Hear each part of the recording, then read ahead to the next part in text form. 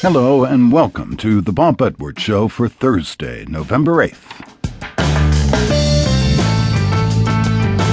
In his day, Johann Sebastian Bach was a technological innovator, and Paul Elie thinks it's interesting that the 18th century composer shows up each time the modern world enjoys an invention or a breakthrough. Elie is here to discuss his book titled Reinventing Bach. Later in the hour, writer Mary Sharratt enlightens us about a nun from the 12th century who gave church leaders fits. Never mind that they should have been more concerned about their own conduct. Sharratt's book is titled Illuminations, a novel of Hildegard van Bingen.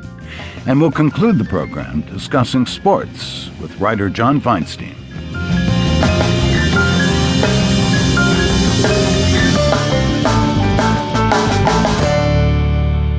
Johann Sebastian Bach died over 200 years ago, but his music has been sampled and recreated by musicians in almost every genre of music, and today it remains part of popular culture.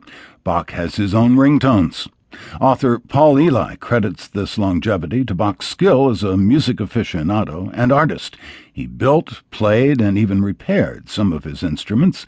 Elie writes about Bach's life, his music, and his contemporary influence in the new book, Reinventing Bach.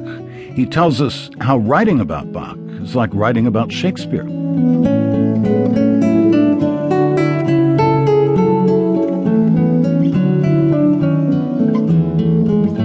To write about Bach is to write about somebody like Shakespeare.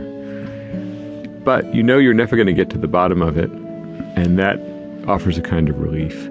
Since you can't know everything, you have to decide, well, I'm going to tell the story that's mine to tell, and tell it with the authority that I can gain from what I learn and what I hear, and not try to include everything. It's a story, it's not a resource. It's an epic, really, about Bach. You begin with an anecdote about a visit to a Museum of Historic Musical Instruments in Berlin. That's right.